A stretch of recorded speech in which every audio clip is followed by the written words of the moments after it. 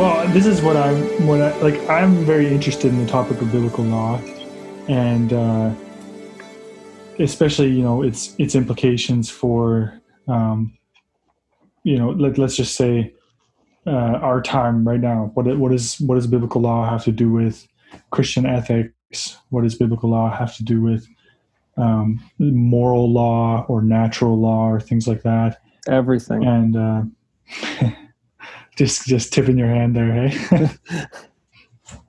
So this is, I guess, there's some interesting ways you can approach the issue, but one of the ways that I think is very interesting is to look at some of the places where you kind of run into conflicts when it comes to. I mean, we were just joking about being Sabbatarians, and it's interesting to just look at places where you sense that your life as a Christian does not align with the let's say at least the Old Testament law or just the biblical law tradition as a whole, where you see things in there.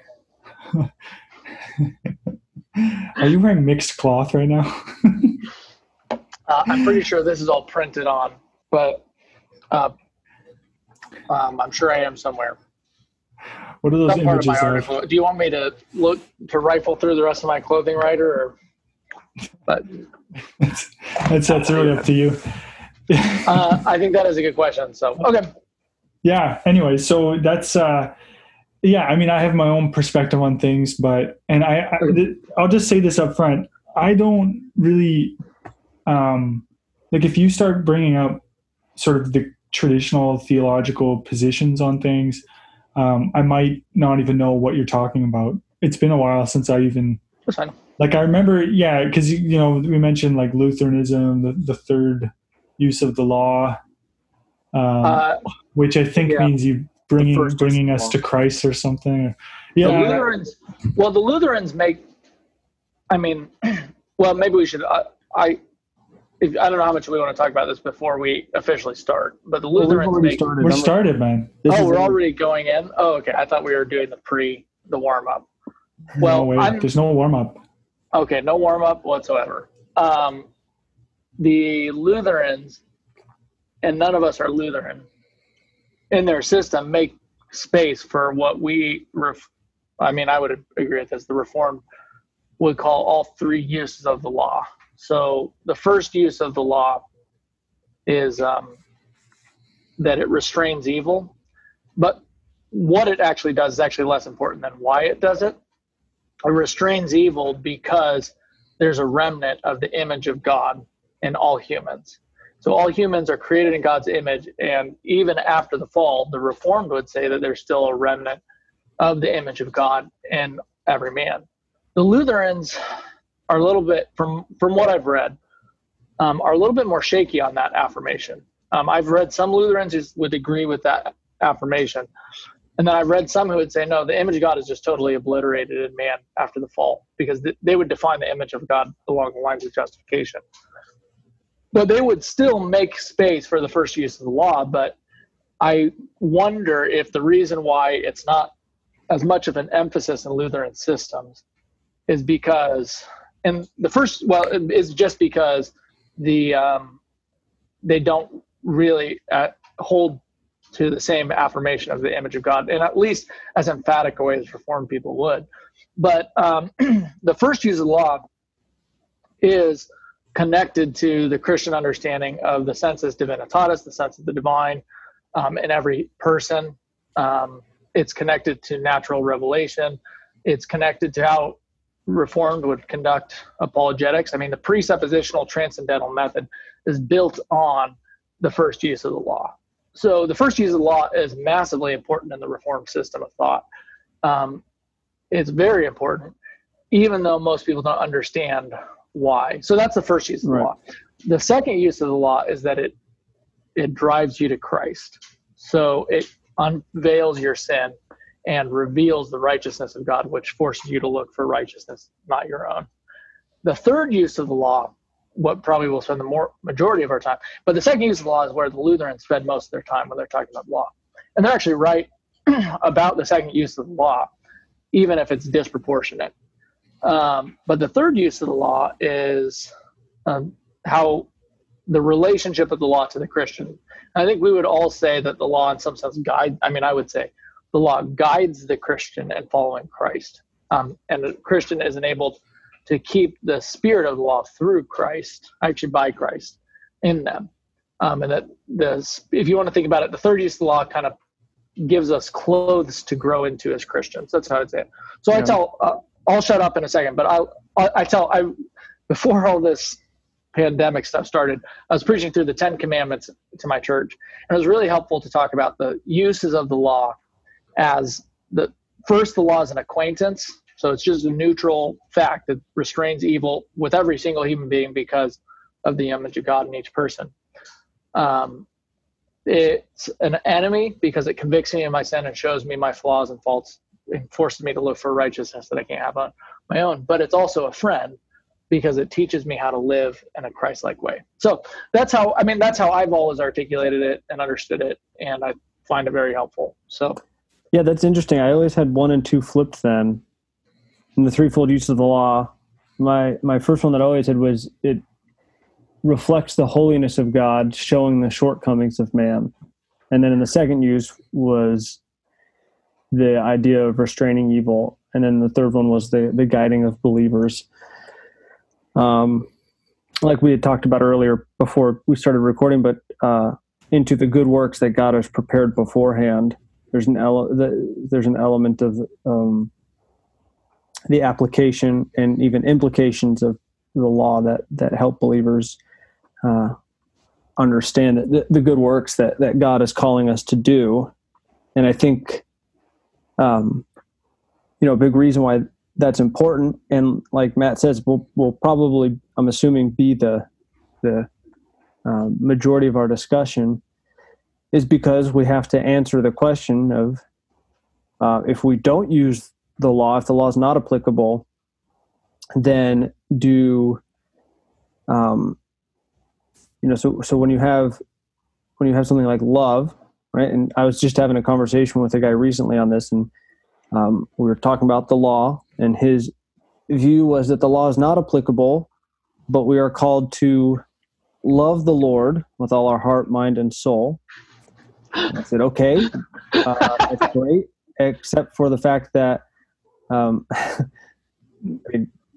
there's law there, but you could also say that the question becomes, what do you mean by love then? What is this standard of love that God is asking from his children, right, or his creation? And I think the law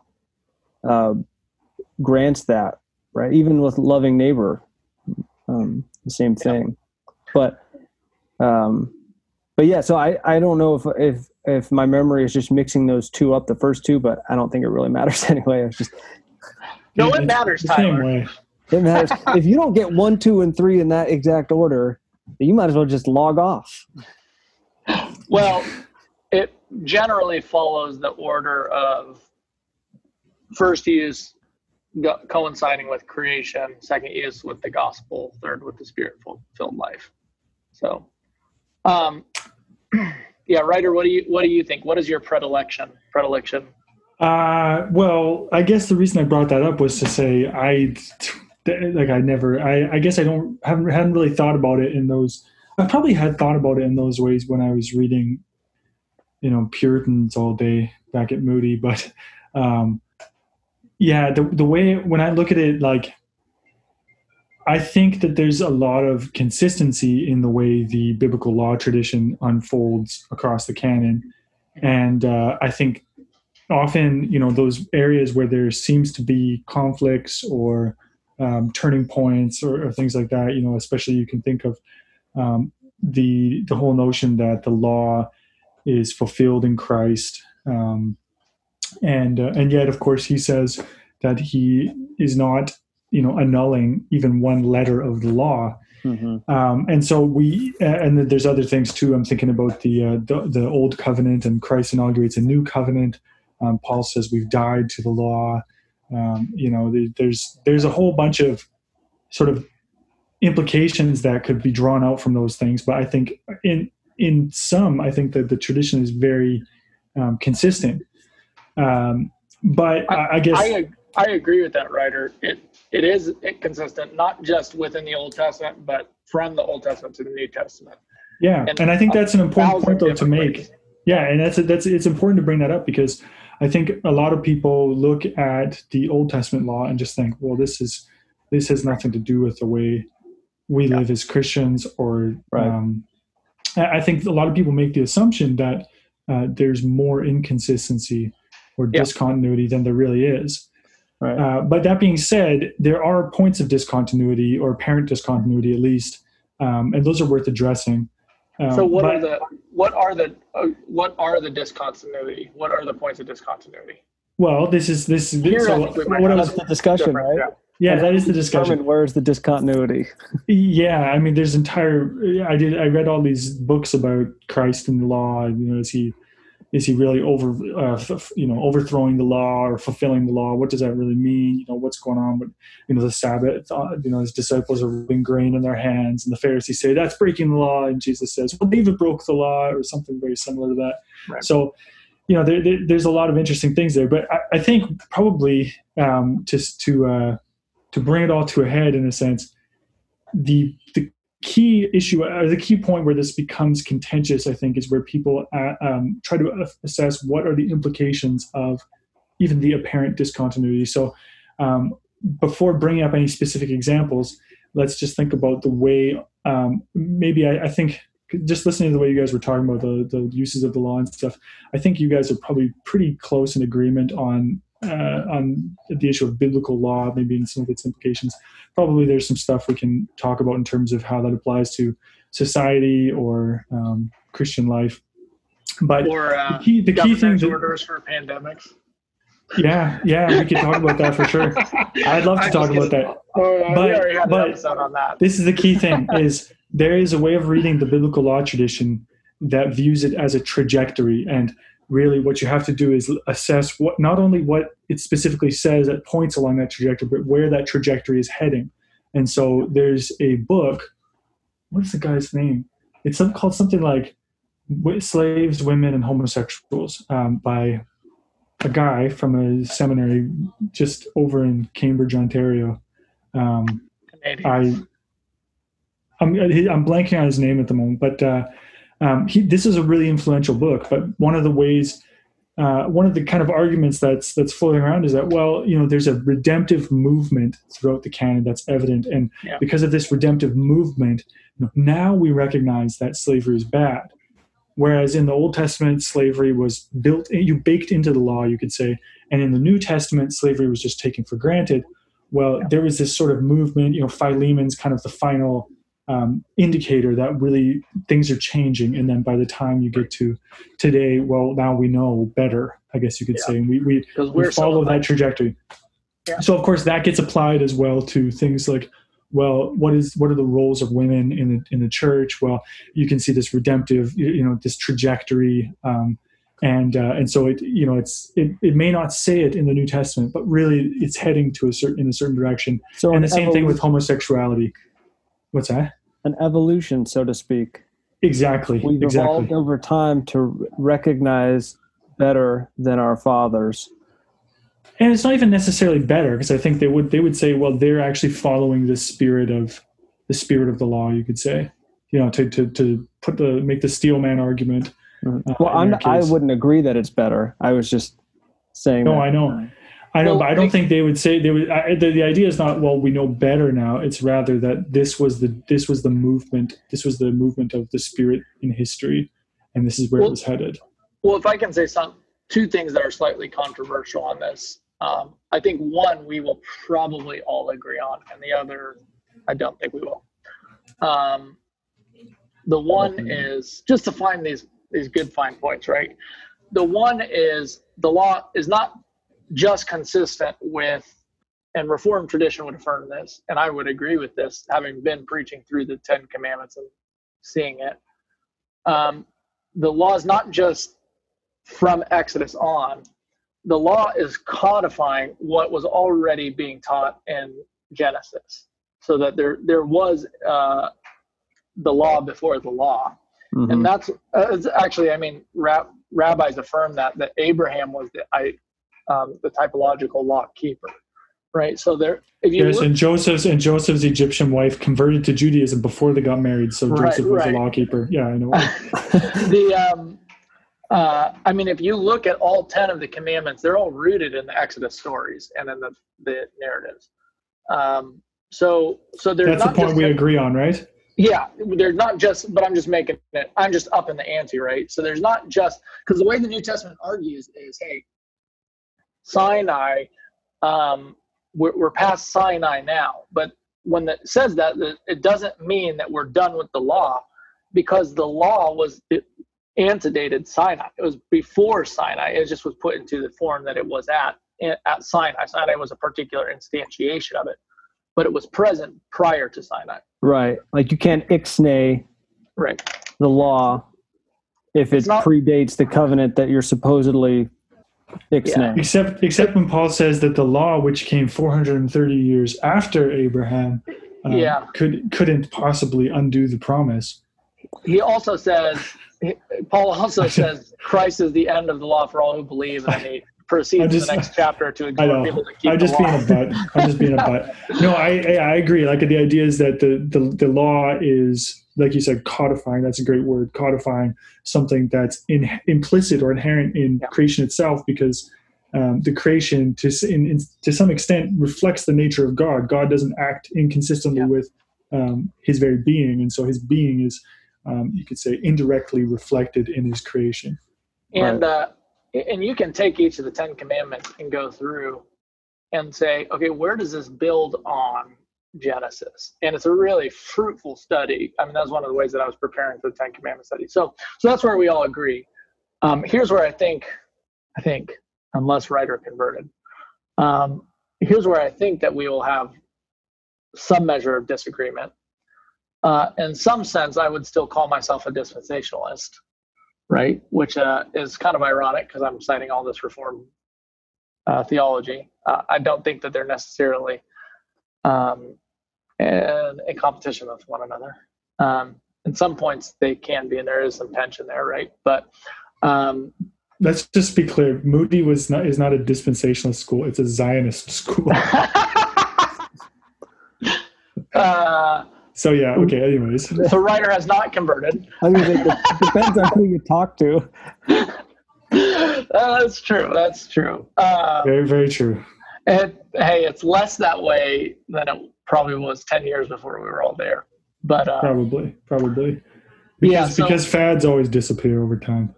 Right. Is that why everybody's going back to Rome now? Or no, I'm just kidding. Who's going back to Rome? There is supposedly like a contingent of Protestants who are fleeing to Rome because the Pope finally wisened up. Because the Pope is much more biblical now than the popes of the past. I saw what's his name, that one Roman Catholic guy, speaking of the law, who was talking with Ben Shapiro, and he was saying, well, us Roman Catholics, we really just want to re-Judaize Christianity. And I was like, exactly. You guys want to put us back under the yoke of the law without... All right, anyway, sorry. That's very interesting. Yeah. What's his name? I can't remember. He's like... Father Barron? Yeah, that guy. I'm just saying that because it's like the most famous Roman Catholic YouTuber. But I think it is him. Didn't he come to Moody when we were all there? There was a Catholic that came to Moody, and I asked him about justification by faith alone, and my wife was mortified. But anyways. Another topic for another time. we should do a segment on Catholicism at some point. Anyways, so I am somewhat of a dispensationalist, and what I understand that to mean is that I don't think the church is an expansion of Israel. So I don't think the church is true Israel. I think that there is a true ethnic reality called Israel that will be saved in the last time. That's what I mean by dispensational. I think that is contained within the church, but I think the church is. So bring it back to law, though.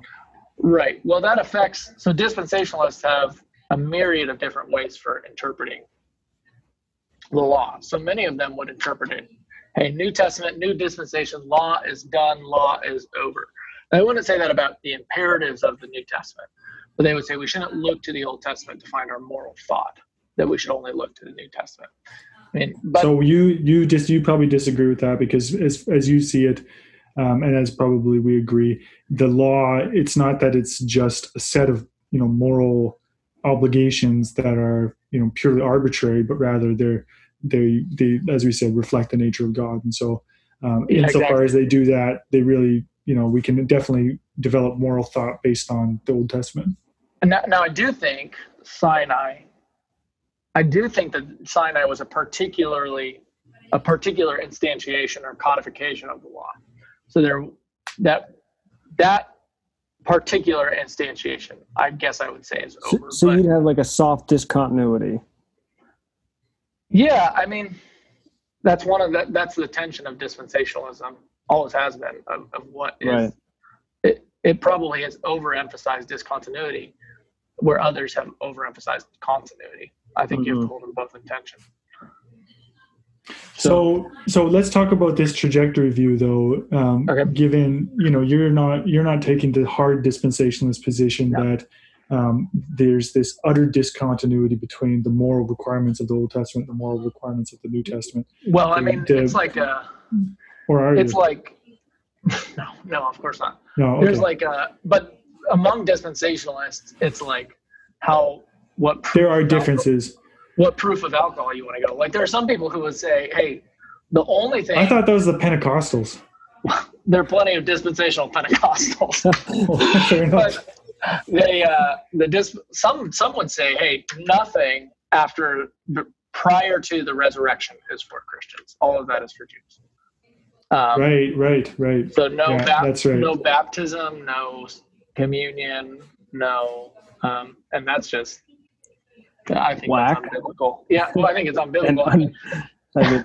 It's like, but then there are some who will say, I mean, I think even Charles Ryder said Sermon on the Mount isn't for Christians properly. Like you can apply it to Christians. Yeah, that's like my memory of Moody. Yeah. You deal with the same thing with Matthew 18. If you're talking about church discipline, and they'll say, well, no, actually, that's not church discipline. It's for Jewish people, Yeah, and so you're like, oh, okay. And they're like, well, I was going to say but you that can is apply like the principles, and it's like, oh. It's like, well, how is that different, really? How is it different? It's like, that was for the people he was directly speaking to. And the implications are for us. But we can still learn about it. Like, okay. Kind of like Paul's letters. For you. Kind of like Paul's letters. You foolish Galatians. Well, that's the implications are for us too. When you the trajectory of the law over time. Yeah, what do you think about that, Tyler? That argument? Because it's you have to agree that it is a compelling argument in the sense that it's possible to make a good case for something where you want to see, like, for example, slavery. Like if you look at slavery as a moral evil, right? Well, I would have to ask yourself how does that work in the New Testament? Why aren't they clearer on it? Here's what I'd say, Ryder. The first thing I'd say is it's a lot easier to deconstruct something and just focus on deconstructing somebody else's view or even, deconstructing how the law works is a lot easier than forming an actual coherent idea or hermeneutic that allows the law to still work effectively without putting us under the yoke of the law in a way that's scary to a lot of Christians. And so, on the one hand, when I look at that, the idea of like trajectory, and so we talk about things like what about slavery, or what about menstrual cycles, and things Women like should that. have to stay in the house. That's what. We're all in the house now, but I think I would say my view is tentative, right? Okay, so I'm not like set in what I'm going to say. You're not about to write a book on this call. Exactly. But I think there's an element of presuming continuity unless subsequent revelation kind of demands discontinuity, right? So, like, I don't want to assume discontinuity unless subsequent revelation demands continuity. I'd rather presume continuity unless discontinuity. Is that kind of making sense? That's why I'm saying. Yeah, that totally makes sense. So you're saying, like, if you read something in the Old Testament, some kind of law, you should assume that it's actually still, let's say, a moral obligation, or there's moral obligations entailed, unless there's something in the New Testament. For example, like in Hebrews, it talks about the sacrificial system being rendered obsolete, and so that clarifies for you. Oh, okay, the sacrificial system is no longer morally binding on me, except in a more abstract sense, perhaps. Exactly. And so what that leads me to do with the law is tend to take two views, or two views in one, which is either the law is directly applicable to all of life, so that means the Christian life is in particular included into that, but because it's God's law, it doesn't exclude non-Christians as well. So, and what I mean by that is, the 10 Commandments, laws about justice and equity, laws about victims' rights in Exodus 22, those things are directly applicable, I would say, not just to Christians, but to society as well, if society were to come under, to submit to the Lord, so to speak, right? We don't. Well, don't you mean like they will be judged according to that standard? Is what you're saying? Exactly, right. So our, one of the reasons we know that is because our rulers are put there by God to bear the sword against evildoers. Well, what are evildoers? Those who break the law. Well, what is this law? God has shown us what the law is. God has shown us what evildoers are, right? So even in the sense of society, if you're going to be consistent, you could say, well, yeah. But the other way would be the law. The first way is the law is directly applicable, and there's examples of that, right? The 10 Commandments. But so to be clear, we're talking about the third use of the law in the sense of how the law is, in a sense, even binding for Christians, that Christians should right. To agree. Okay. So in this idea of trajectory, here's where my principle lies. I'm not sure where that falls in the trajectory with because I haven't read the book or anything, but in the first sense, if I'm assuming continuity or presuming continuity, right?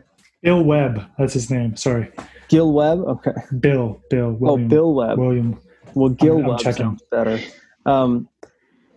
So laws are either directly applicable or laws are applicable in principle through their typological or metaphorical function. So the sacrificial system is still applicable in the fact that it functions as a type, right? Meaning that we don't go to the sacrificial system because it's been fulfilled in Christ. I might say the opposite, Tyler. I might say presume discontinuity unless there's continuity. I was just about to say I've heard the exact opposite argument made. I would say you should look for continuity. So don't just say, well, it never says Sabbath in the New Testament, so it doesn't keep it. Well, actually, it does. Hebrews 10:25. Earlier in the Gospels, Sabbath is I think still binding for Christians in some sense. But the reason I would say it's not in some sense, that's the operative term. All of the commandments. That's what you have to say for all of the commandments, though, right? Is okay. You can't. So say this: are you allowed to worship an image of God? Well, Jesus Christ is the image of God. So, yeah, in some sense, we're not supposed to worship an image of God, but in one sense, you shall not. Actually, it actually says. It says, "You shall not make for yourself." Sorry. Yeah. Right. But so I'm. Yeah. anyways, but I would say assume discontinuity unless otherwise, because of the principle that I said earlier, is that the 10 Commandments and the law that followed is a reflection of the earlier law, but it's a particular manifestation, a particular reflection. And I think that particular reflection is over, even if I believe the law remains. But that particular reflection still tells us about what the eternal law of God is.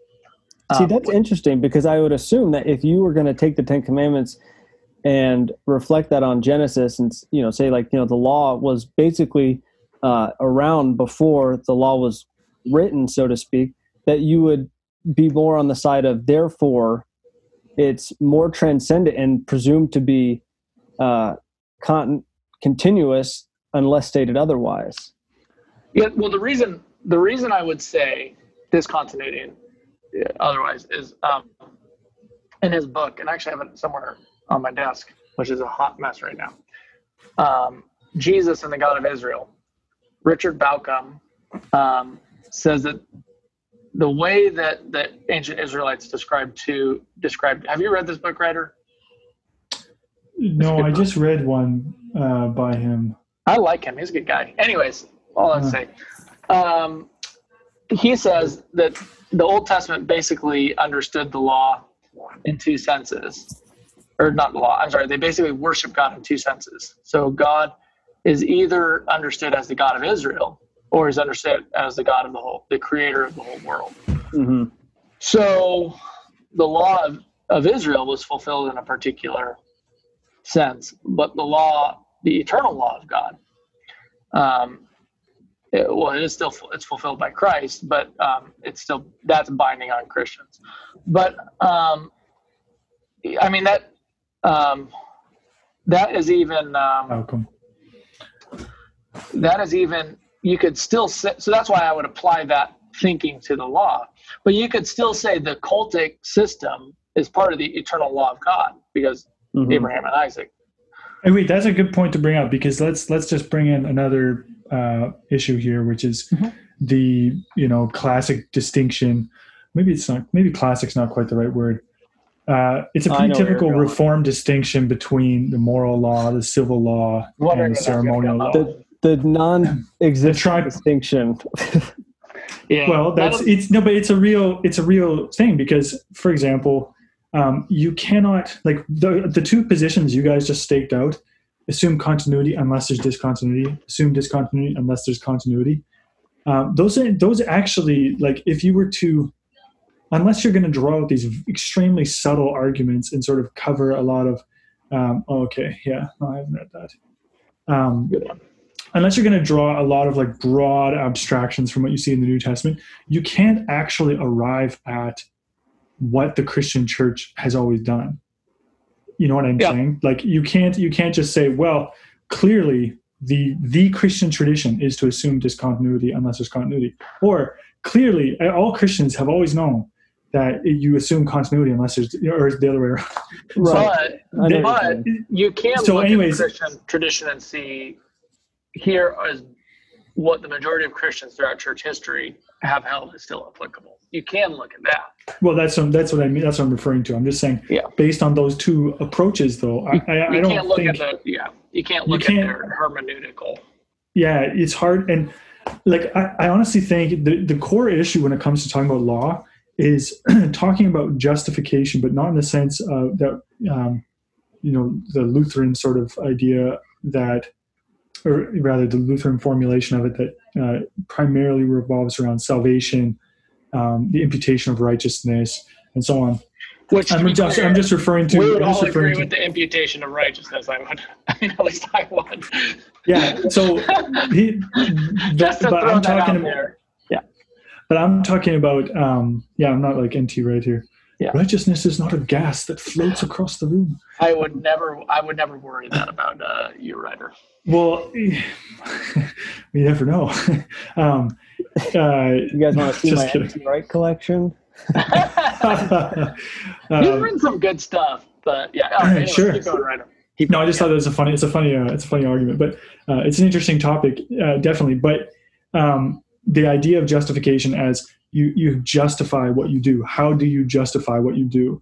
And I think that it's a key ethical question: is how do you justify your actions? Right. And if you think about it, you could talk about it in terms of how do you think them through. If you had to go back and explain to somebody after the fact, how would you explain what you did and why? and whether it was right or wrong. I mean, that's kind of the key thing. And because as we know, you can always, you can rationalize things to justify them. You can do whatever it is. You can offer justifications, so to speak, for your actions. So that's the sense in which I'm talking about justification. And I think that's a key issue is if you want to justify your particular, let's say moral framework, particular, makes it sound so arbitrary and stupid. But let's just say you want to consistently describe the ethics of the Christian life. You're going to have a hard time doing it consistently with either of those approaches of, well, I'm just assuming discontinuity, because you end up with these sort of trivial dismissals of other, let's just say, points of contention. Even with the Sabbath thing, right? It's like, well, you just said, Matt, well, the Sabbath was upheld in the New Testament. It's like, yeah, but what do you mean by the Sabbath? Do you mean the rest that we have in Christ in Hebrews, or are you talking about there is still a rest taking the seventh? Yeah, or are you talking about taking the seventh day and not working, or are you talking about taking the eighth day and worshiping the Lord on the eighth day because Christ rose on that day, which somehow sort of transmutes the Ryder, hold on. In a sense, though, Ryder, I would say that holding to continuity unless discontinuity is mentioned, or holding to discontinuity unless continuity is mentioned, that is kind of hard to say, by the way, in a row. But I don't think it's necessarily inconsistent. Just because people who would hold to it end up falling into inconsistencies doesn't mean that the system itself is inconsistent. Sure. Okay. Yeah. I mean, like I'm not opposed to the idea, I guess. There's a lot of people who hold to that kind of view. I'm not saying they're logically inconsistent or something. I think you have a hard time doing it. Ryder, all of us are logically inconsistent compared to you. Yeah. But, no, all of us. Sorry, you should have stopped that. All of us are logically inconsistent. We all have. Sin takes its toll on all of our, mental faculties. Yeah. But so let's hit an example then of where we might run into this. You got one in mind, or do you want me to? I have plenty in mind. Capital punishment. How about we go through capital punishment if we're going to be.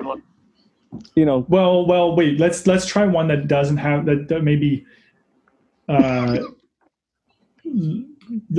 I'm just thinking about the whole issue of society at large being subjected to biblical law, tradition or not. I think that's very it's closely connected, but let's try to talk about something that most people view as third use of the law. How do Christians live under the law? Yeah, like something that has to do with personal devotional lives or spiritual walk of Christians.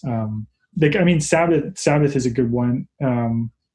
There's going to be other ones too. I mean, I don't really want to talk about all the sexual laws, just because. I mean, I'm not saying we have to do it tonight. Okay, let's talk about homosexuality. Well, okay. What about I don't want to talk about like menstruation and when you but those are when you can have sex or not. I'm not sure those are the ones where you're going to find inconsistencies, right? Oh, Matt pulls out the identity politics. I'm just saying. Of course, three men. Yes, what's interesting, Ryder, is it's and I'm not saying like that's the direction we have to go immediately. We can definitely work up to it, but interestingly enough, it's those are the ones that the world points at, though, at Christians and says, being inconsistent, right? So it's natural that at some point we're going to have to get to menstrual cycles. At some point we're going to have to get to the fact that they're going to be like, do you really think? I totally agree. I just mean not as the first example, but I guess homosexuality is pretty. Well, that's the one that here's the thing. That's a key issue of our day, I guess. Nobody who did not call themselves a Christian 20 years ago could care less about the law. But now that Christians are saying we believe this is immoral because we believe it's part of God's law, and they're like, well, the law is inconsistent. So let's just be clear, there is definitely ulterior motives, but it's not like we're facing a well-versed exegetical. I don't know about that. I'd say it's more like, doctrine is formulated through controversies, right? Oh, I agree. I'm not saying there's not value to the controversy. I'm just saying, let's just recognize what's going on. But I don't know. You mean the sense that the shellfish argument wasn't a big argument 50 years ago. Yeah, I don't think 50 years ago I don't know. anybody who wasn't a Christian. Well, let's sort out what we're talking about here. Who wasn't a Christian really cared. Let's clarify what we're talking about here. We're talking about a law in the Old Testament that says that if a man lies with a man, as with a woman, as if with a woman, then they'll both be put to death. Right. And I guess would you would want to say that is reflective of God's nature in creation, and therefore it has these enduring implications. But let's we have to contrast it with the shellfish thing, right? Like you can't eat shellfish because that was the law, but is that law not somehow reflective of God's nature? And I see what you're saying. So this is going to that same distinction, though, of is it moral, civil, or ceremonial, right? Right. So I brought that up because people generally jump to that. It's very helpful when you want to try to explain something. But I think there's something to it. It's all moral, absolutely. But I think there is still something to it. I don't know. I wouldn't formulate it like that, but they're getting at something, right? Like there's something intuitive there. But anyway, yeah, I'm just going to say we're talking about this issue where we have an Old Testament law, and then we have another Old Testament law. One Old Testament law we seem to think has enduring implications. Now the question is why. Mm-hmm. So we're not going to we don't have to discuss the shellfish necessarily unless it's relevant. Well, I have an example. I have an. But I'll just say this. It depends. Like why is that law enduring? Right. And so Tyler, you're assuming continuity. So what would you? I do think the shellfish law has implications. So, but explain the homosexuality one first. How would you understand that? Given, let's just say in the Old Testament, it's against the law. Let's say it's against the law. How does that play out in the New Testament and in the life of the Christian? It's still against the law, and therefore it's wrong. It's abhorrent. But can I ask Tyler a clarification question? So, but you would say, Tyler, that doesn't mean that we should stone every person. You think we should put people to death? Yeah, you wouldn't say that, would you? Well, that's the discussion, isn't it? If I'm going to be consistent, if I'm going to be consistent with my continuity, when the Bible talks about things that are a capital offense. So let me. Okay, I don't want to take us too off topic, but since we're here, then, and the question was posed, do I think homosexuals should be stoned or put to death? Well, let me just ask: are we completely against the death penalty across the board? Am I against the death penalty? Both of you. Are we completely against the death penalty across the board? It's muddy in my mind. Really? It's not up to me. Like I live in a country where there's no death penalty, but I'm saying in theory. In theory, I'm saying, like theologically speaking, or in theory, is the death penalty? No, I could understand. I would think there's circumstances where somebody needs to die. Yeah. Okay. So. No. Oh, sorry. I thought you answered, but. Well, I was just gonna say, in theory, I'm okay with it. I just don't have any doubts. I have just doubts about any government being able to carry it out justly. So that's what I would say. There's been too many. That's a different thing. That's a different thing. No, but what I'm saying is, so that's the problem. Exactly what Matt brought up, which is, in theory, yes. In theory, I hold to God's law in such a way that rapists, murderers, child molesters, people who sacrifice their children to Molech, those are capital offenses. And what else is in there? Kidnapping, adultery, bearing false witness at a capital crime. So you are, in fact, a reason that somebody else gets put to death because you lied on the stand, so to speak, right? These are things that the Bible calls capital offenses. I'm okay with saying, yeah, those in a world that submits to the law of God should be capital offenses. So theoretically, yes. Do I think that means that we should go out and start stoning the homosexuals? Absolutely not. We're not a society that submits even consistently to, even if we wanted to, we're certainly not a society that does submission to the law of God consistently. Even if we wanted to submit to the government. So that's why I just wanted to make that distinction. So theoretically, yes, I'm going to stay consistent and say, a homosexual act is deserving of death. But the reality is, I think we can understand that that's not too far-fetched, because really all of our sinful offenses are deserving of death, right? But the difference is, when we talk about something like homosexuality in the law, what we're seeing is that God has given the governing authority, in this sense, the power to carry out the death penalty. And I think the reason why this is because certain offenses are more degrading to image bearers than others, right? So if you have a system, if you could just say destructive to society too, you could say what unravels society, what ends up hurting more people than the death penalty. Right. And so I can tell you guys that this is something that I live out practically, in the sense of, the ministry that I'm involved in. Yeah. I on a daily basis deal with people who are registered sex offenders, murderers, rapists, have had homosexual lifestyles, have, all these things that you're seeing as capital offenses, and yet I'm ministering the gospel to them and not stoning them. Why? Well, because that's not my responsibility. That's the responsibility given to the governing authority. But a governing authority that doesn't submit to the law of God is going to be inconsistent, and therefore I don't trust them to carry out. Well, that's a different thing though, because would you trust them to carry it out in terms of serial killers or something? Well, what I'm saying is, if they're going to be consistent in the use of capital punishment, then they need. Let's assume they're not going to be consistent. Would you say, well, in theory, serial killers. Yeah, but okay. Even so given that, killers, given that though, consistent. I know. So I'm now talking about what you think should happen.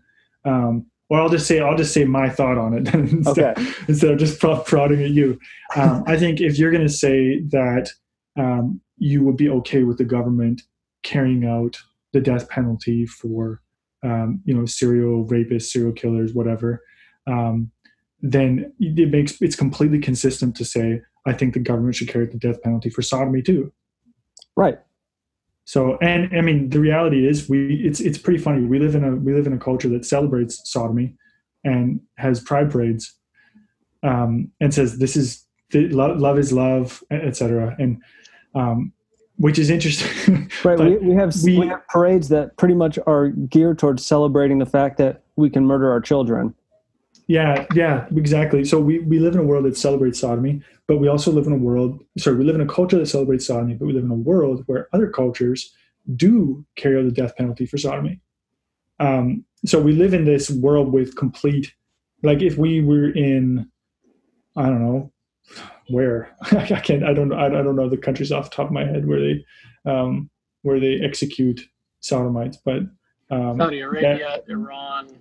Pretty sure. Yeah. So let's say we're in Iran and, we would be having this conversation like, well, obviously the government has to carry out the death penalty for sodomites. And then the question is, well, can the government carry out the death penalty for converts away from Islam or whatever it is, right? We'd be having a different conversation, but the reason we're tiptoeing around it is because all of our neighbors will genuinely think if you have this opinion, then your neighbors are going to think you're an evil person. Right. They're going to think you are deserving of death.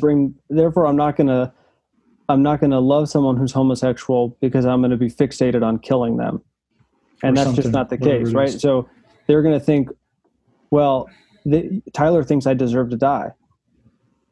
I mean, quite frankly, I think we all deserve to die. But Yeah, but then there's things that people can do that actually are, there's some things are worse than others. Some things are worse than others. And God puts homosexuality, sodomy, as an offense that is as grave as rape, murder, kidnapping, sacrificing your children to Molech, necromancy, blasphemy. And so, all right. So, but let's bring it back to the law thing then. Let's just say, so you don't see any reason in the New Testament for that to be abrogated. For capital either the death penalty or the actual, the sanctions against sodomy. No. So there's nothing. So even when Jesus tells Peter to put his sword away, Jesus tells you to turn the other cheek, Why do you think that would be? Or being subject to the governing authorities. Right. Who are those governing authorities who are called to wield the sword against evildoers? Yeah, it doesn't say be subject to the governing authorities who get it all right. No, but what I mean is the governing authorities are called to be they're called to be servants, right, of the Lord and wield the sword against evildoers. So they have a responsibility to govern themselves according to God's justice. So you think what Paul was referring to there was Old Testament law? He was thinking be subject to the Roman authorities because they are put in place to execute Old Testament law. I think I'm not saying that Roman society therefore needs to become Israeli society, right? Like an ancient, ancient Israelite. Let's be clear. Let's distinguish our terms clearly. All right. Well, we'd spend a whole hour just defining terms. I know. So that's more tongue in cheek. So Tyler, tell me, what about shellfish? So that's what we're saying is we're going to contrast. Right. Well, shellfish isn't a capital offense. Well, yeah, but do you think? Why not apply shellfish and why apply? Hey, gathering sticks on the Sabbath was a capital offense. Yeah. So how about that? Let's just say that. I'm saying that's why, in my understanding, is there's laws that have direct application, and then there's laws that have more. Okay, this is good. See, here we are now. Okay, that's the kind of the point I wanted to get to is where in the New Testament is is it sort of like the death penalty for gathering sticks on the Sabbath abrogated? So that would take us into this discussion of how do you understand the Sabbath working today, right? So you would say because of the Sabbath. Okay, I won't put words in your mouth. Well, I guess what I'm saying is the big thing there is that would fall under a typological fulfillment because Jesus is our Sabbath rest. Okay, but he's not our death penalty. You don't think there's any Sabbath obligation for the Christian? Not in a Sabbath. Just in an abstract sense. Right? So not in a sense of, don't mow your lawn on the Sabbath. But so Jesus is the Sabbath fulfillment. But the reason why we know that's true is because the New Testament does tell us that. Because what does Jesus do on the Sabbath? He does things that, according to the religious authority, breaks the Sabbath. But so did David. Well, exactly, and David, but that didn't have to do with the new covenant being inaugurated already, or Christ having fulfilled that law already. That was before. That was David did something. To be fair to Tyler, in the Old Testament, there were exemptions on the Sabbath for war. That was so okay. That's interesting too. No, this is good. Yeah. See, I'm just trying to push the logic in a sense to say, because I don't think you're necessarily wrong in what you're saying about it. But then the question is, why? How do you justify that? Right? That's the question. How do you justify it? And I think it's really important. So let me turn it on you then, Ryder. How do you? Wait. First, Matt, if you could do it quickly, because we got to end pretty quick here. Yeah. But if you're gonna take the opposite, let's just assume discontinuity, except for continuity with the sticks on the Sabbath and with homosexuality. Right. Maybe the sticks first. Well, I was gonna do the shellfish because I had a really good argument. Okay, shellfish. Yeah, please. But I can do either or, right? All right. Well, I think first off, we all agree that there's continuity in God's will for marriage from the Old to the New Testament, right? So one man and one woman, that doesn't change in the New Testament. Because Jesus upholds it in the New Testament, or what? Well, I mean, you see it in Genesis pre-Sinai, you see it Sinai, you see it in the New Testament. We see Paul clearly say it in Romans 1, despite the best attempts of some to, argue their way out of it. I mean, Bill Webb. Yeah, I know. I know some people do. And their arguments are just unconvincing. I don't even think like most liberals really buy them. But I agree with you. I wrote a paper on it, but my professor suggested I not publish it if I want to get a teaching job. Too inflammatory. I like to read that. But anyways, I mean, I think we're all in agreement. We don't need to rehearse all those. Okay, but that's even good. What you just said is you're saying it's not that the New Testament necessarily upholds it. It's that it's prior to. So you're just saying it's like the Sinai covenant is bracketed. Yeah, well, it's an instantiation of it. I'm just trying to be consistent in my logic here, right? So, so I think in terms of not murdering, I think in terms of giving people, stoning people who commit that particular offense. Of the authorities stoning people. Yeah, so that takes me into the first use of the law. Like, how much can you enforce Christian morality on unbelievers? And Dietrich Bonhoeffer. So I told you guys before I was going to bring Bonhoeffer in, right? And Bonhoeffer's ethics, he says, I don't know where, I don't have time to look it up, but he says something really good about this. He says Christians can only enforce their moral will on a country as far as that country will let them. So we can assume the first use of the law. We can assume that the law restrains evil. We can assume that at some level the law speaks to all people in their heart. We can argue coherently for it. But it has to be a national covenant in terms of that particular. So in other words, it maybe back to Israel again. Yeah, maybe a nation does say, "Hey, we are going to punish this as a capital offense." That's fine, but maybe a nation doesn't. Like none of our nations do. So, so that's how I would argue that particular point, because I think that falls under the first use of the law. How do we apply this to non-believers? That's not even a point really where I would disagree with you, Matt, because I'm going to have to take the floor here just for a couple of seconds. Yeah, no, you're fine. So that way nobody ends thinking Tyler wants to just, kill homosexuals. Right. But it's pretty clear you don't want to do that. Okay. Well, you never know. Yeah, that's true. So let me just say two things here. First, there's an essence of agreement that I have with you, Matt, which is we can't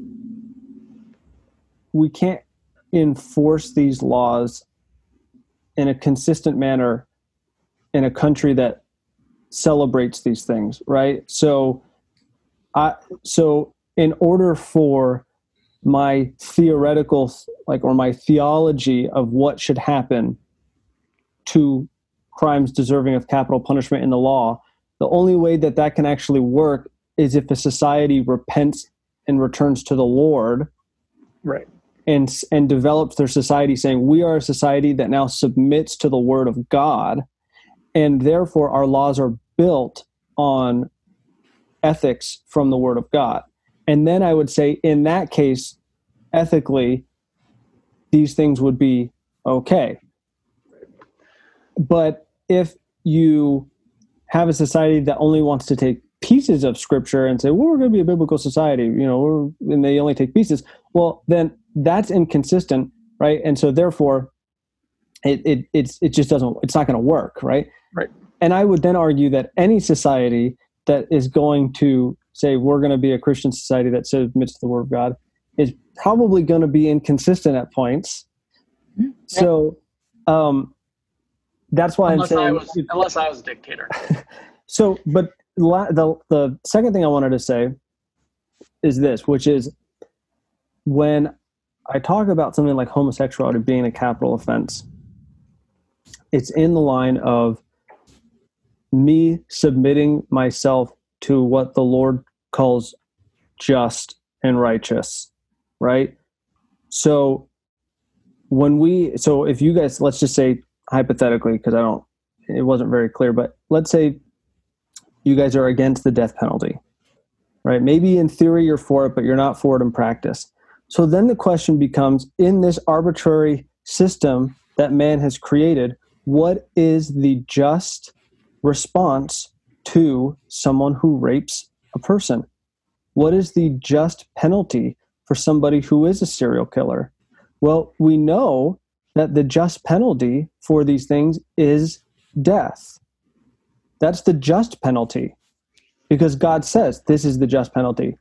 It's not the just penalty to lock them in a cage for the next 40 years of their life, like an animal. You could say one is actually more merciful than the other. Yeah. Well, here's the thing. You guys are kind of, it's interesting because whenever we're talking about it, you're sort of leaping to like, what should the government do? Whereas really, like, let's face it, for us, like, it's almost immaterial what the government should do. Like, what should they be doing right now? Like, I mean, are they going to come around and force vaccinate all of us? Like, what should they be doing? You know what I mean? I mean, see, the thing is, it's not immaterial for some of us, because for some of us, we are ministering to people. Sorry, I mean, it's immaterial in the sense that right. Determining it one way or the other, like it's a separate topic of discussion. Is what I mean. I don't mean it's not relevant to. I guess I made it sound like that. Sorry. What I mean is, when it comes to, like, okay, as a Christian, like, I mean, you're talking about the third use of the law. Is what does it look like for a Christian to live, in light of the law? This is where I think it's a separate question. I guess is what I mean is, what should the government do? But I guess what should you do, and what is binding on you?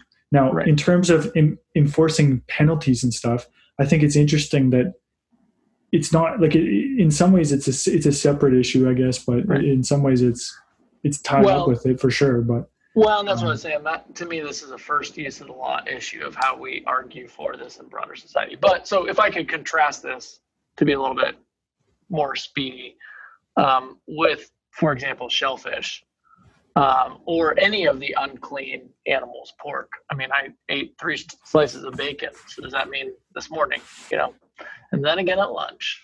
So does that mean that? Nice. Yeah. Actually, I don't know if I had it for bacon today, but often I will have bacon for bacon in a day. Yeah. Sorry. Bacon, breakfast, lunch, or also. He calls the meal bacon. No, I'm just kidding. That's awesome. But for unclean animals in general, right? There was a strict set of unclean animals and general unclean things. In ancient Israel, that's undeniable that God mandated that list of unclean things. There's been thousands of attempts to justify why God mandated some things and not others. If I could just say this, the moral sociologist Jonathan Haidt, who's not a Christian, I think he's a secular Jew. He wrote a book called The Righteous Mind. And one of the things that he said in there is all cultures have a cleanliness switch. Mm-hmm. Like, there are things that are just disgusting and abhorrent to all cultures. All cultures have that. So to despise some people because they have it and they don't, is, I think, silly. Like, in our... We don't eat French fries with gravy and cheese curds on them.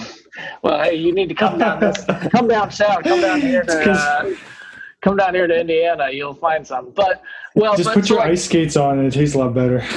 Like, I don't know anyone. I lived in Chicago. It's a relatively diverse city, I guess you could say, and I never saw a cooked dog restaurant, and yet there are lots of places around the world that eat dogs. But in Western society, that's an unclean animal. You can have them in your house, but you can't eat them. That's an unclean taboo, right? So the fact that there were taboos in the Old Testament doesn't invalidate it, because we have taboos in our society too. I mean, if you don't think you do, just step go into eat a another dog. culture for a See, little. Just talk about homosexuality on a podcast. Well, exactly. So we have taboos. So to say that we don't is just to pretend like we're so enlightened because those people that they didn't want to eat pigs or whatever. No, I mean that was them not eating pork was like a broader cultural thing in the Middle East. Like Muslims today still don't eat pork. So you're talking that's about shellfish or what? Well, I mean shellfish. That's part of they're part of the cleanliness code, right? So I guess I'm expanding it. But the thing about the New Testament, so that was for the ancient Israel. But once again, I'm going to apply this principle of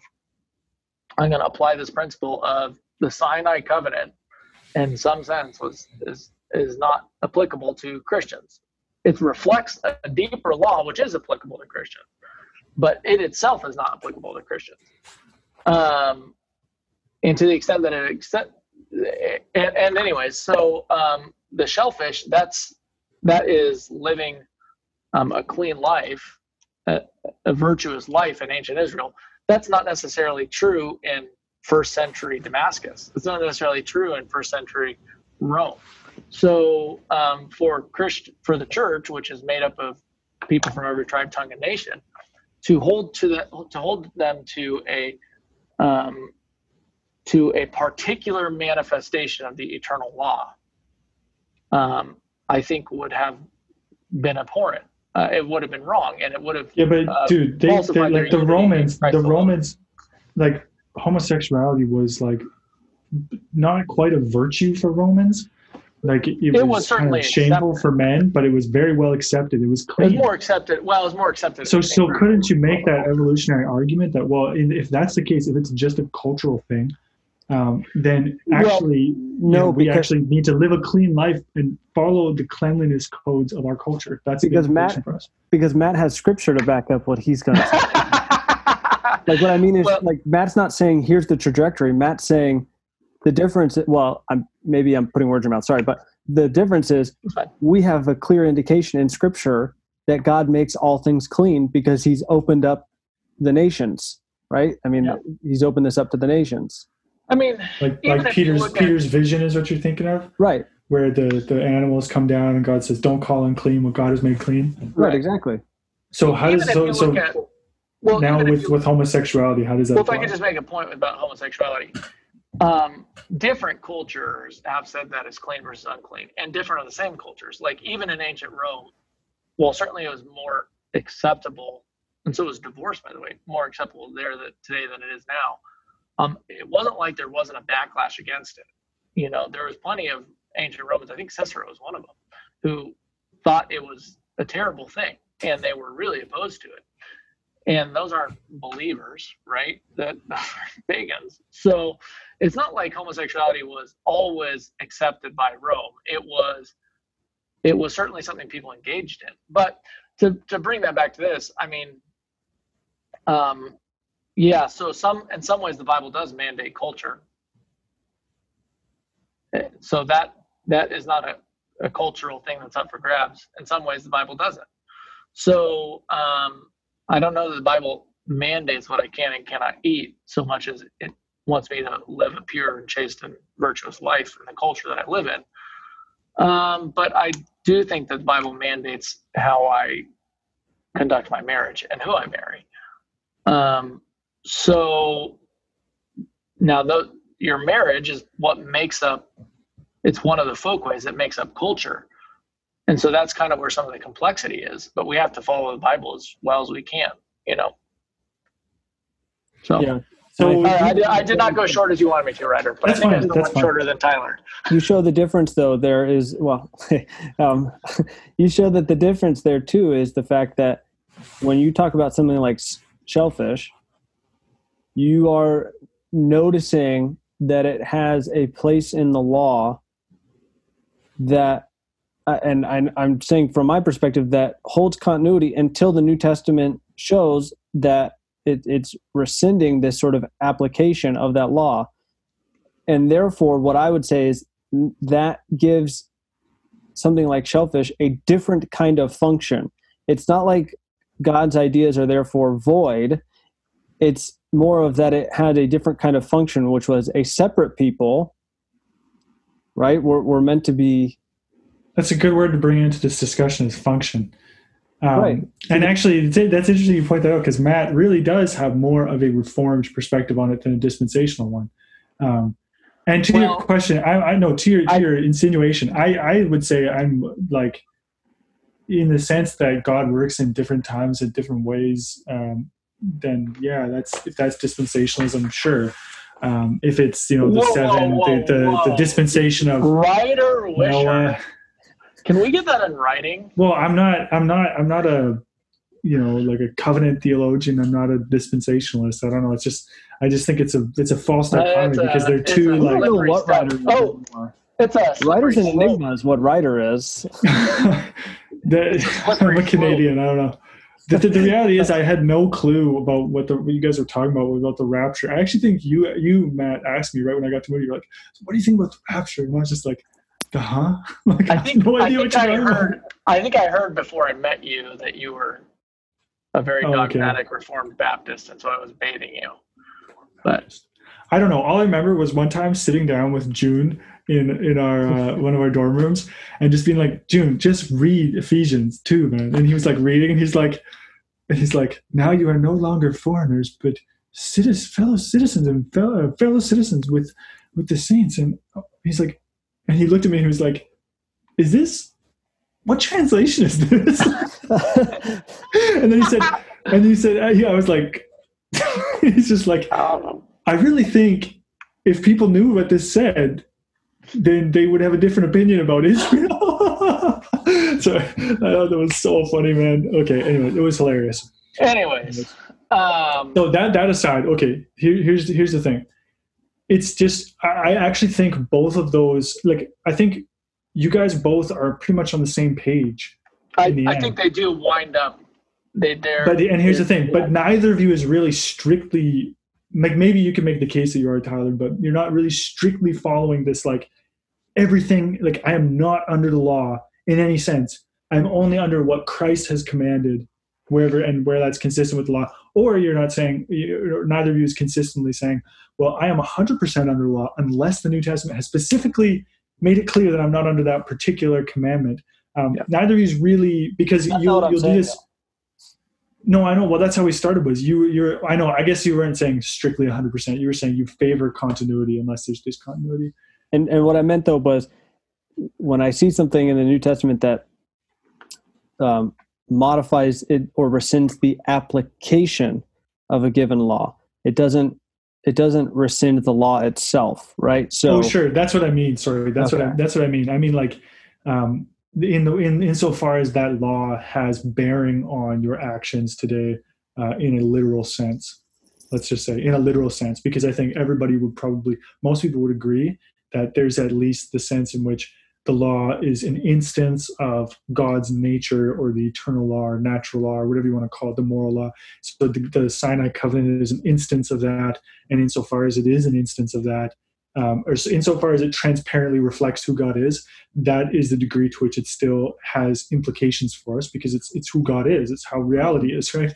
So, I mean, it's interesting. Like, I think what I want to just bring up then in a couple minutes here is this idea. We're already over our time, but it's just this idea that maybe a better approach to resolving these disagreements, that like these discontinuities or points of conflict or tension is probably the best word for it, that I think all of us can recognize. They come up, like the things where you could make a point about trying to follow God's law, and someone will say, yeah, well, what about whatever, how are you being consistent with this or that, or whatever it is? And they're interesting discussions, but I don't think any, like, you guys probably don't feel like you're being, you're somehow twisting and rationalizing your selective obedience to the law, in a sense that you only do what you want to do, and you're not really trying to honor God. Or you probably don't feel that way. You're not like, oh yeah, I'm intentionally, it's not the Benjamin Franklin Bible or something, right? I don't think you guys are. No, that's what I'm saying. I think you guys are on the right. No, okay. If I can make a point off of that, and I know we need to wrap it up. No, wait, hold it. Unless it's really short. It is short. that is how the law was written. Like, the law was not written to be an exhaustive, here's what you do in every single circumstance. Yes, If you read exactly. the Old Testament, you read read Exodus. It gives the 10 Commandments, and then it says, and here's how that applies in this situation. And then it expects you to reason to the next situation. It expects you, it's very dialogical and frenetic, very thinking it through and meditating on the law day and night, like the Psalm said. So that's what we're doing, I think, is what the Bible wants us to do with the Bible. So that's great. That's great. And the way I've tried to articulate that is, what if instead of talking about how, like, to the degree to which the law is applicable, what if we just assume the biblical law tradition as a whole is a unified tradition? So let's just assume the thing we're talking about is the law in the canon of Scripture. And so with all of its internal developments and consistency included. And then what if instead of asking about, well, how is it inconsistent within itself, instead we just talk about, or we ask the question, what do we mean by law? And what does it mean for a law to apply? What does it mean to justify our actions on the basis of laws? And what really is the nature of the biblical law tradition? And maybe we actually have some cultural ideas about what makes a law that we import into the biblical text, and we think, or we don't think about it. It's just that's the way we assume law works. The two terms that really come into play here are statutory law and common law. And in a statutory law tradition, law works very differently. It's all about the letter. And the best example we have of that is tax law. If you find a loophole in tax law, is that immoral? Let's just say, for example, you donate, so you have you can write off that income and you get money back or whatever. Is that immoral to donate money and write? That's immoral. Are taxes immoral? Yes, taxing people is not. It's like, let's just assume taxing is immoral, like the libertarians say. I'm joking. And let's also just assume that as Christians, I'm just saying, let's assume it's immoral, and let's assume also that Jesus told us to do it. So let's just do it. So you can. Yeah. Anyways. So just think though for a second. If you donate, and then you get a tax write-off, is that immoral? Because, well, there were laws in place that were the goal was to get you to pay more taxes, and you're kind of circumventing that by donating money. Is that immoral? I don't think. let's just say it's not immoral. So. No. In fact, probably if you find a great tax loophole, most people would give you a high five. They'd be like, "Sweet, man, nice." They'd be like, "Good job," because that's the way tax. Yeah, but that's the way tax law works. Is you follow the letter of the law. That's how it works. It's like terms of service or something. That's the nature of statutory law. Is it has to be exhaustive, and only what the law actually covers in the letter of the law, so to speak, is what is binding. And you actually, if where the law doesn't extend, you don't have to be obedient to what it might say under such circumstances. It's just it's the Wild West if it doesn't say anything about it. That's how statutory law works. Common law tradition is very different because it's usually not like in the tradition, like going back, like the Western law tradition, like back in the Germanic days. We didn't there was no written law. It was like you had these sort of elders, and actually even just let's talk about in the Old Testament. You have the judges, for example, or let's just say Moses, right? Moses has the law, but then how does Moses actually resolve disputes? People come up to him and they're like, "Hey, what should we do?" And he goes and asks God, and then God, gives him the wisdom to make a decision that we trust is consistent with. Moses probably was trying to make it consistent with the revealed, will of God, and so Moses makes a pronouncement, and that becomes the law in that situation. Because Moses was the authoritative judge. And it's the same way with judges, going down throughout the history. And some of them were a little wacko for sure. But that was how the Israelite law tradition actually carried on, was as a common law tradition. Because this is the best example of common law tradition in action is Solomon, King Solomon, the wisest king, is sitting on his throne, and a woman, two women come in and they're like, this is my baby, this is my baby. And then, the one's like, well, no, she took my baby because she rolled on top of hers in the night, so she took mine. And what does Solomon say? Cut it in half. We're like, what do we do? No, but just think about this. What does he not say? First of all, he doesn't say, hold on 1 second while actually, this is not Dear Law 532, subsection B, Article D, footnote A. Right here it says, and then he'll be like, but it doesn't say anything about it happening at night.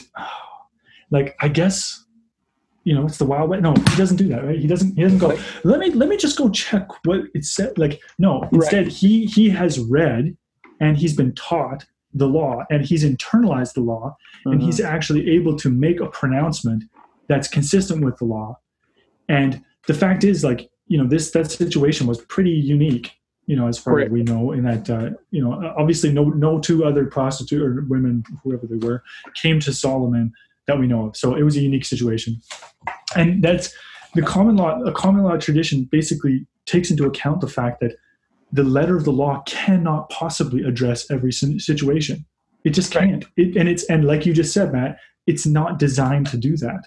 Right. And I think this is exactly what Jesus, you could say the case that Jesus brings against the teachers of the law at the time, against the Jews, is he says, you are treating, okay, it doesn't say it like this, if I can paraphrase, you are treating God's law, which functions like a common law, where you need to try to actually figure out what God will do.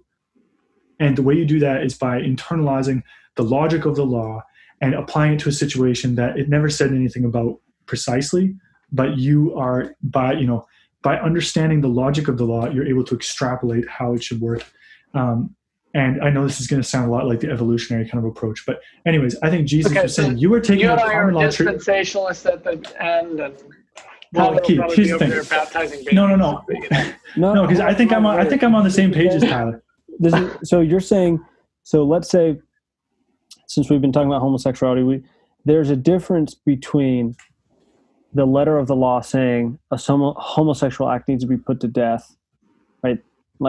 So if you take that as a statutory law, it's across the board, death. But, well, and it's also only what the law specifically says is where the law applies.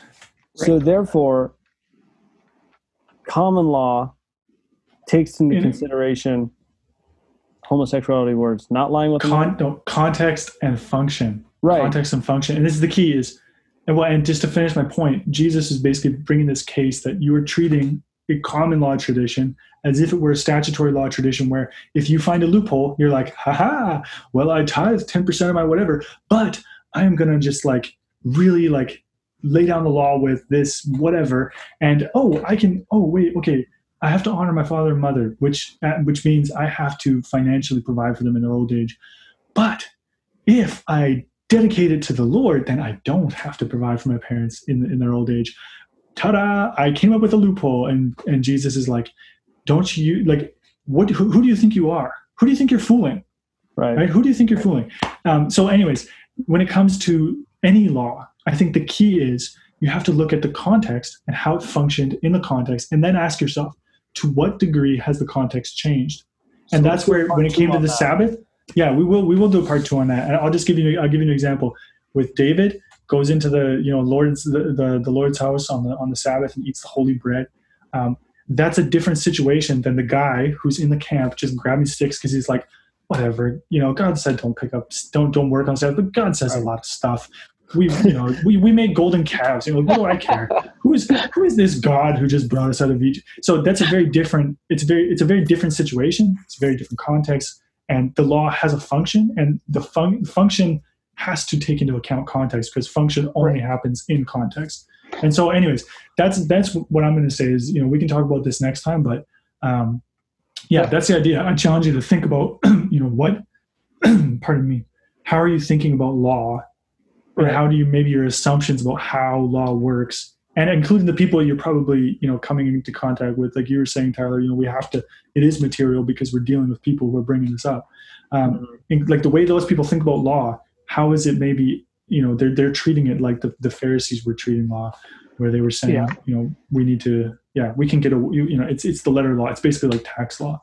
And I think if you make that shift in your thinking, all of a sudden, it all makes perfect sense. It's like it's not inconsistent. It's just insofar as the context change. And to bring up the point of homosexuality, what changes about that context there? If a man lies with a man as with a woman, well, why is that wrong in ancient Israelite culture? Well, for the same reason it's wrong now. Like Paul, that's what Paul brings out. It's like that, the same reason adultery is still wrong, and so on. So well, and you find that in more, well, I probably shouldn't get too much into it, but you find that in other cultures where it is more of a legalistic setting, which is, oh, I can't sleep with another man, but does that mean I can't hold hands with another man? Does it mean I can't be in a non-physical romantic relationship? Platonic, platonic. Right. Yeah. So I think that's the same thing in a lot of areas. You see it in divorce, for example. It's like technically, we separated and she got another relationship, so technically I can get married again too. Right. So like anyways, okay. Well, if I could just make one point. Yes. I think you're probably right in the sense that which one does the Old Testament law more logically fit into statutory versus common? But I do think that I just want to emphasize that we need to be careful about saying, well, using any grid, cultural grid, to interpret the Bible through. So I wouldn't say the Old Testament law is common law. Like exactly. So there are things that are reminiscent of common law, but it's more like. And I think the way we normally talk about it is as if it were more like statutory law. So yeah, that's a good point to bring up. So and maybe, I don't know, this is your facilitator, Ryder, so I don't know where you want to end, but I would just want to emphasize, you still have to make room for an eternal, stable law that doesn't change ever. So there would be the aspect of context that has not changed, and that's what I'm saying. Will not change. There is context that does change, but there is the eternal law of God, which is unalterable. So I don't know where you want to end. That's just my last 2 cents. God does not change, and so that God will not change. The context, that aspect of the context, you could say, will always remain the same. And so exactly, yeah, and that is fundamentally different than a lot of common.